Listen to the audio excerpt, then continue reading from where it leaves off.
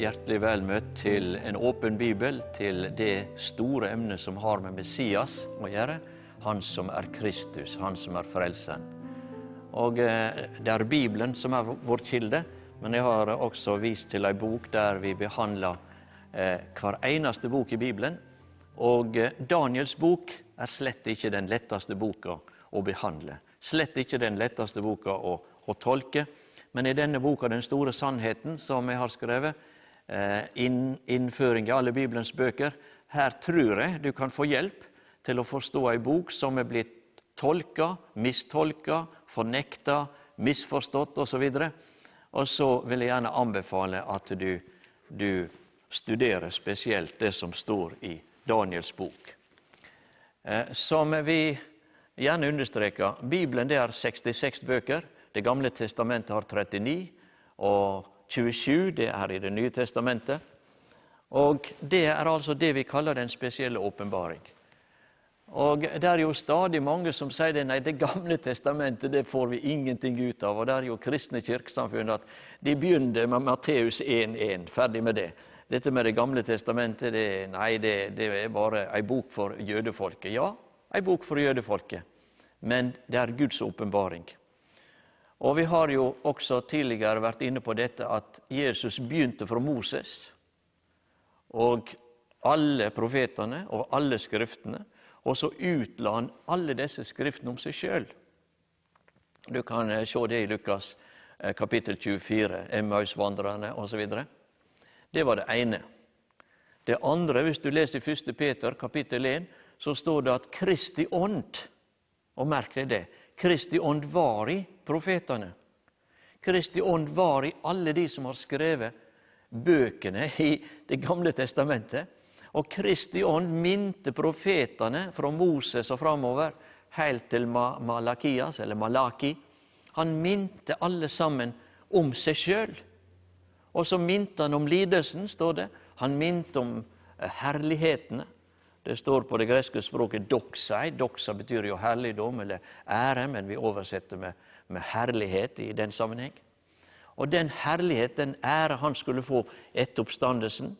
Og så ser vi at dette budskapet det skulle de som skriver Det nye testamentet få, ikke bare for seg selv.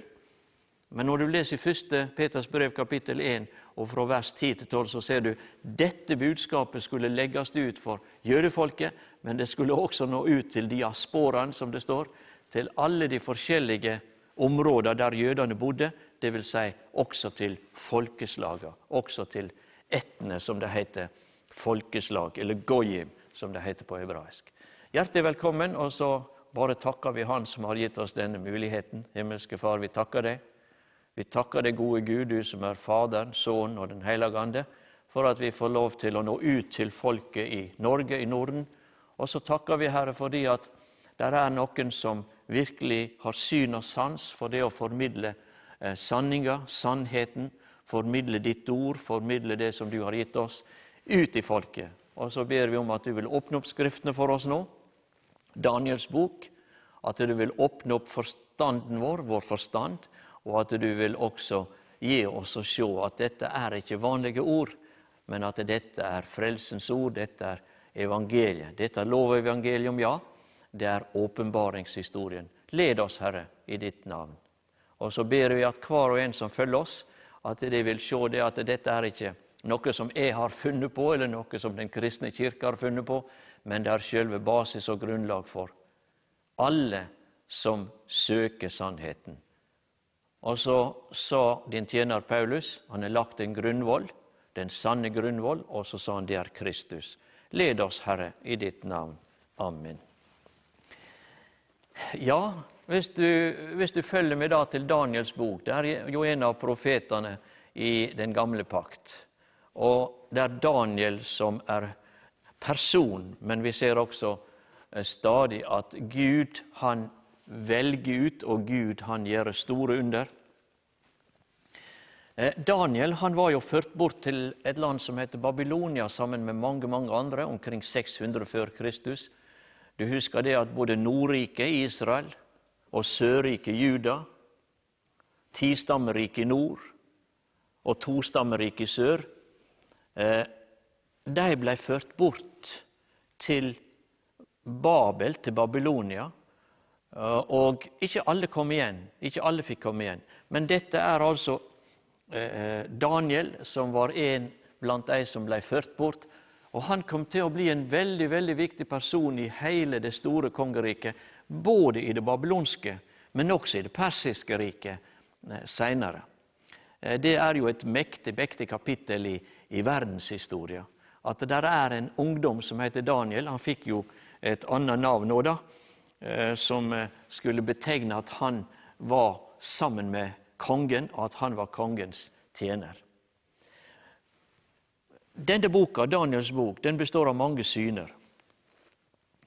Og hvis du leser historien, du kan lese i denne boka mi, Den store sannheten, så vil du se ulike syn på denne boka. Noen de sier, nei, Daniel han fikk ingen syner. Det bare oppspinn, det bare eventyr. Andre sier, nei, dette skrevet lenge senere, så sent at de skriver det ex eventu, som det heter. Denne boka nedskreven etter alt dette som skildret i Daniels bok, etter det hadde skjedd. Men det ganske klart, både ifra Daniels bok og ifra Det nye testamentet, at Daniel 600 år før Kristus kom, han så framover, og han så at Messias skulle komme. Han så mange ting som skulle skje, og ikke nok med det. Han så også enda lenger fram til mange forskjellige riker. Ja, han så jo det romerske riket. Han så det persiske i den situasjonen de var i. Men han så også de mange forskjellige riker som skulle komme senere, helt til endetida. Dette har jo vært forsket mye på, og en undrer seg veldig. Kunne virkelig Daniel, 600 år før Kristus, se Kristi komme, se Messias sitt komme, år 0?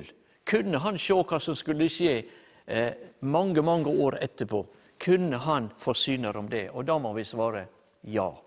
Men vi klarer ikke å tolke alt som står i Daniels bok, slik at vi kan være sikre. Du må sammenlikne med åpenbaringsboka. Du kan se forskjellige emner i Daniels bok som blir tolket videre i åpenbaringsboka, og det skal jeg ikke gjøre nå. Men nå skal jeg prøve sammen med det å gå inn i dette at Messias, han var til stede 600 år før Kristus også. Og han var til stede i Babylon. Han var til stede der disse mektige lederne, Nebukadneser, ikke sant? En mektig mann, han fikk drømmer. Ingen kunne tolke drømmene hans. Men så gikk det et rykte. Jo, der en av de som du har tatt ifra Jerusalem, som antakeligvis kan hjelpe deg. De slo jo i hel alle disse som ikke kunne hjelpe keiseren. De gjorde jo den slags den gangen. Det har jo skjedd mye senere også. La meg bare en parentes bemerke at jeg var i Uganda den dagen Idi Amin døde i Saudi-Arabia. Og han hadde jo vært en forferdelig leder i det landet. Jeg var hos myndighetene, vi samtalte om forskjellige ting i Uganda. Og da skrev jo avisen om Idi Amin at nå du lik oss, nå eter makken opp det akkurat som han eter opp alle døde. Han som hadde drept så mange kristne. Han som hadde skutt dem med egen revolver. Nå vel, der har vært mange ting gjennom historien. Kan tenke på Hitler og jødeutryddelsen av 6 millioner og så videre. Men her ser vi altså at de utrydde alle de som ikke kunne tolke Nebukadnesers drømmer. Men så gikk det altså rykte om denne Daniel, og så sendte de bud på han, og så kunne han tolke, han kunne utlede. Han fikk altså en åpenbaring at han skjønte, han så hva det var kongen hadde drømt. Og det var om forskjellige riker. Ditt rike konge der som gull, og så kommer det et rike som sølv, og så kommer det et rike som jarn, og så kommer det et rike etter det, og så skal det komme et mektig rike som ikke skal ta slutt. Og du vet, Nebukadneser han vokste jo veldig i egne øyne, og så var han nå det store riket av gull, og nå skulle han virkelig ta affære. Og så begynner han å sette opp statuer, ikke sant? Og så sier han, nå skal alle tilbe meg, de skal tilbe disse statuene. Og så kommer budet også til disse som var kommet ifra Jerusalem, de som var kommet fra Judea, til alle de. Han hadde jo noen venner, Daniel. Og så sier de det at alle sammen må tilbe, og de som ikke vil tilbe, det skal drepast. Og det budskapet lyder. Han hadde noen venner, Daniel. La oss se på navnet deres. Det var Shadrach, Det var Shadrach, Mishael, fikk han navnet. Det var en Asaria, det var en Abednego. Det var altså 3 venner, og de fikk stor makt. Men da de nekta å tilbe kongen og tilbe bildet av han, så ble det bestemt at de skulle brennes opp. De skulle altså i ildovnen. Det er en sterk historie, ikke sant?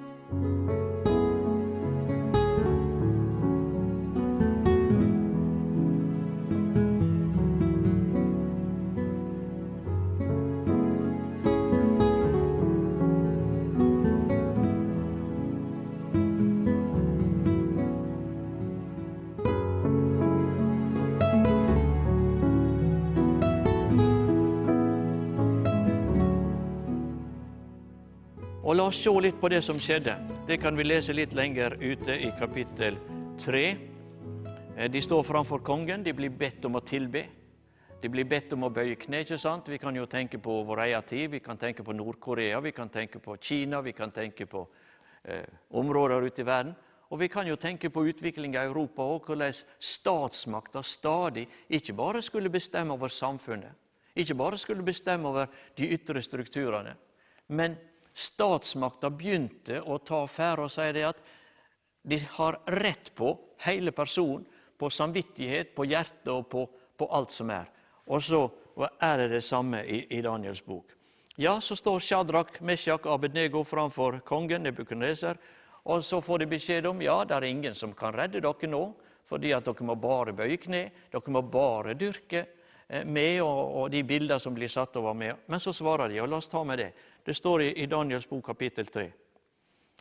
Hvis vår Gud, som vi tjener, vil utfri oss fra ovnen med brennende ild, og fra de hånd, konge, skal han frelse oss. Ganske frimodig, gutter. Her er ikke mye frykt. Men dersom ikke, så skal det være kjent for det, konge, at vi ikke vil dyrke gudene dine. Vi vil heller ikke tilbe gullbilledstøtten som du har satt opp. Det var ganske frimodig, ikke sant?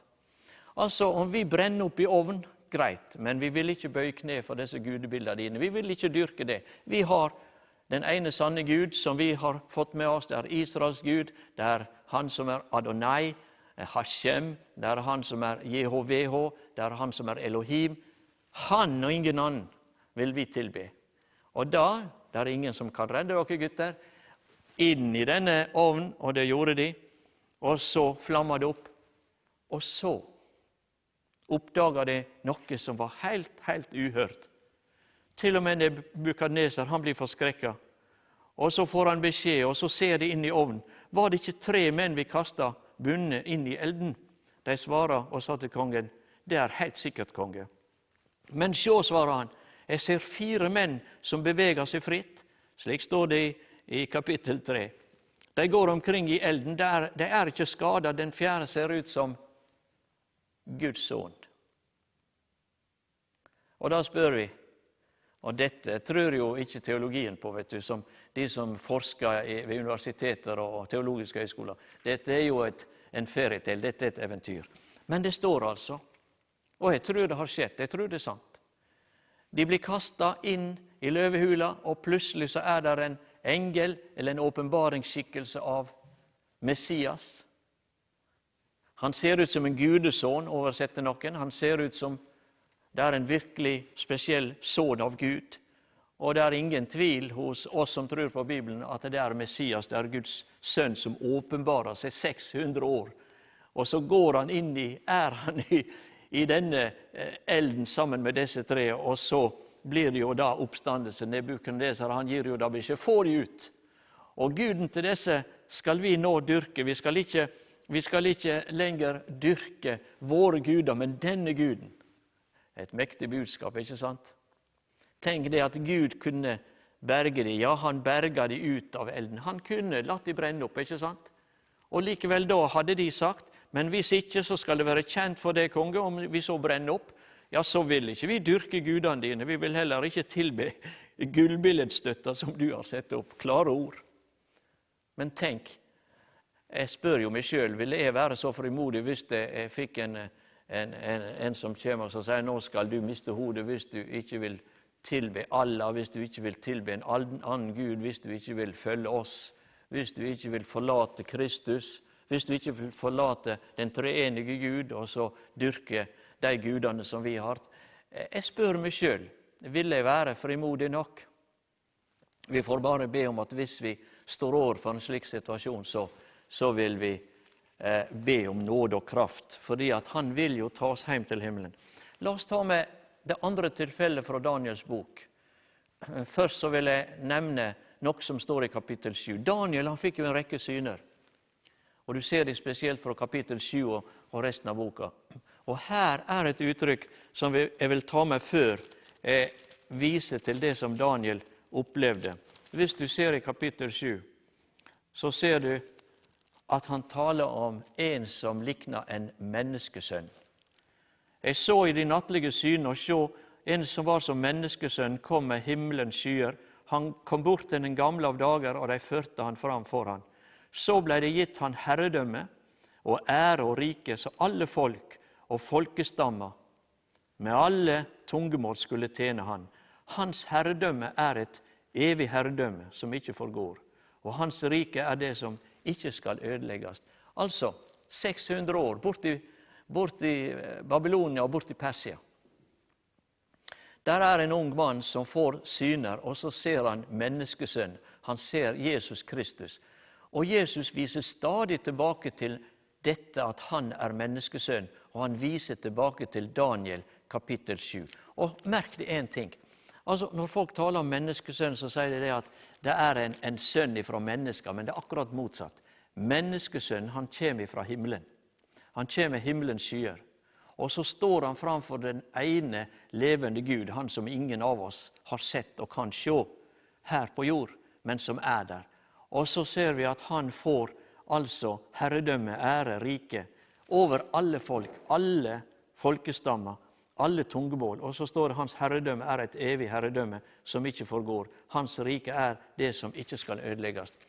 Menneskesonen er ikke kommet for å bli tjent, sier han, Jesus om seg selv. Han er kommet for å tjene og gi livet sitt, gi sjela si som løsepeng for mange. Stadig viser han til menneskesønn som er kommet fra himmelen, som er Guds sønn, som er her blant mennesker. Ja, han er sant menneske, og det er også sant at han er sann Gud og sant menneske uten synd. La oss så se på denne andre opplevelsen som gjelder Daniel selv, nemlig det at han kom inn i en vanskelig situasjon under en annen konge.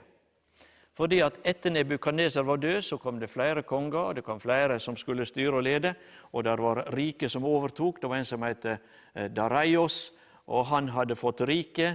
Han hadde overtatt dette store området, og la oss da se litt på det som skjedde også med han. Fordi at Nebukadneser var jo død, og de andre kom, og han hadde jo begynt å tilbe den ene sanne Gud, og han så dette under med han som var lik Guds sønn i elden. Men nå er det kommet en ny keiser, og så er det igjen det samme, at han vil være som Gud, han vil være den som har makt over alle, og til og med disse som kommer fra Midtøsten, fra Judea, fra Jerusalem, alle disse også skal bøye kne for han, og for det han setter opp, for han som Gud, kan du si.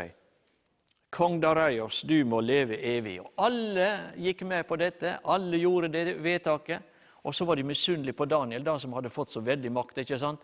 Og så er det disse andre karene som ikke fikk den posisjonen som Daniel fikk med kongene. Og du vet, misunnelse er noe som heter det, kanskje sånn at du ikke vet hva det er. Misunnelse er dette her, å ja, han burde ikke få oppleve det, og han burde ikke få det. Og sånn var det også for Daniel, for de så på Daniel. Du ser det at han der typen, han bøyer kne, og så vender han seg mot Jerusalem 3 ganger for dag, og han har jo den posisjonen, herre konge, og han er jo next to you, han er jo den som har autoritet sammen med det i hele dette store riket. Det går ikke an. Han bøyer jo kne, han har jo ikke fulgt disse buda og reglene om at han skal tilbe bare dine guder og tilbe det, herre konge. Han bøyer kne 3 ganger per dag. Hva skal vi gjøre med han? Ja, der er en lov, sier keiseren. Medenes lov kan ikke forandres. Og så skjer altså det at han blir kastet i løvehula. Han skal kastes i løvehula, for der kaster de alle som ikke bøyer kne for kongens bilde. Og så kaster de han i løvehula, og ferdig med det, ikke sant? Der er ei hule der de som blir kastet ned, før de lander, så er de knust av løvene. Jeg har sett 40 løver på en gang i Tanzania. Jeg hadde ikke lyst til å komme i kjeften på dem. Det var nede i Ngorongoro. De må gjerne bli med en tur til Tanzania, så kan vi reise gjennom og så se på disse løvene. Og så, ikke sant? Men kongen hadde det ikke særlig bra. Han lurte på hvordan dette skulle gå. Han var bedrøvet fordi at han var jo en av hans nærmeste medarbeidere. Og så ligger han våken, og han har ikke samliv med noen kvinnfolk den natta, står det. Han hadde altså ikke tid til sex. Han var så opptatt av Daniel nede i løvehula. Og så sjekket de. Og så, din Gud, han som du stadig tjener, må han utfri deg. Og så legger de steinen over. Og ingen kvinne ble ført inn til kongen den natta. Han mistet søvn. Men så ser vi, og la oss ta med det. Vi må få med det. Det er veldig sterkt. Han nærmer seg løvehula. Daniel, du den levende Guds tjener, har din Gud, han som du stadig tjener, kunne frelse deg fra løvene. Da sa Daniel til kongen, kongen leve evig. Min Gud sendte sin engel, og så lukket han løvenes gap, så de ikke har skadet meg, fordi jeg ble funnet uskyldig for han. Heller ikke mot det har jeg gjort noe galt, konge. Og da ser du, da denne kongen også fikk oppleve dette, at Daniel, hans nærmeste medarbeider, var redda. Da er det sånn at denne kongen ser vekk fra alle sine billedstøtter, ser vekk fra dyrking av seg selv, og nå vil han tjene, og nå vil han ære denne ene sanne Gud, Elohim, JHVH, det som er den Gud som har åpenbart seg for Abraham og for Israel, og den Gud som også skulle sende Messias. Messias var der. Hva var det han så? Jo, han så nettopp en. Han hadde sett en som var der, usynlig. Han så han med sitt usynlige øye. De andre, de fikk se han, den fjerde, men her ser vi at han var der usynlig, og så lukket han løvenes gap. Du som er i ulike sammenhenger, du som kan ha det vanskelig, du som kjemper og strir med noe, du kan tenke som så, bare det og det skjer, så skal det gå bra. Legg ditt liv i Guds hender. Han er mektig. Han har all makt i himmel og på jord. Takk for følget.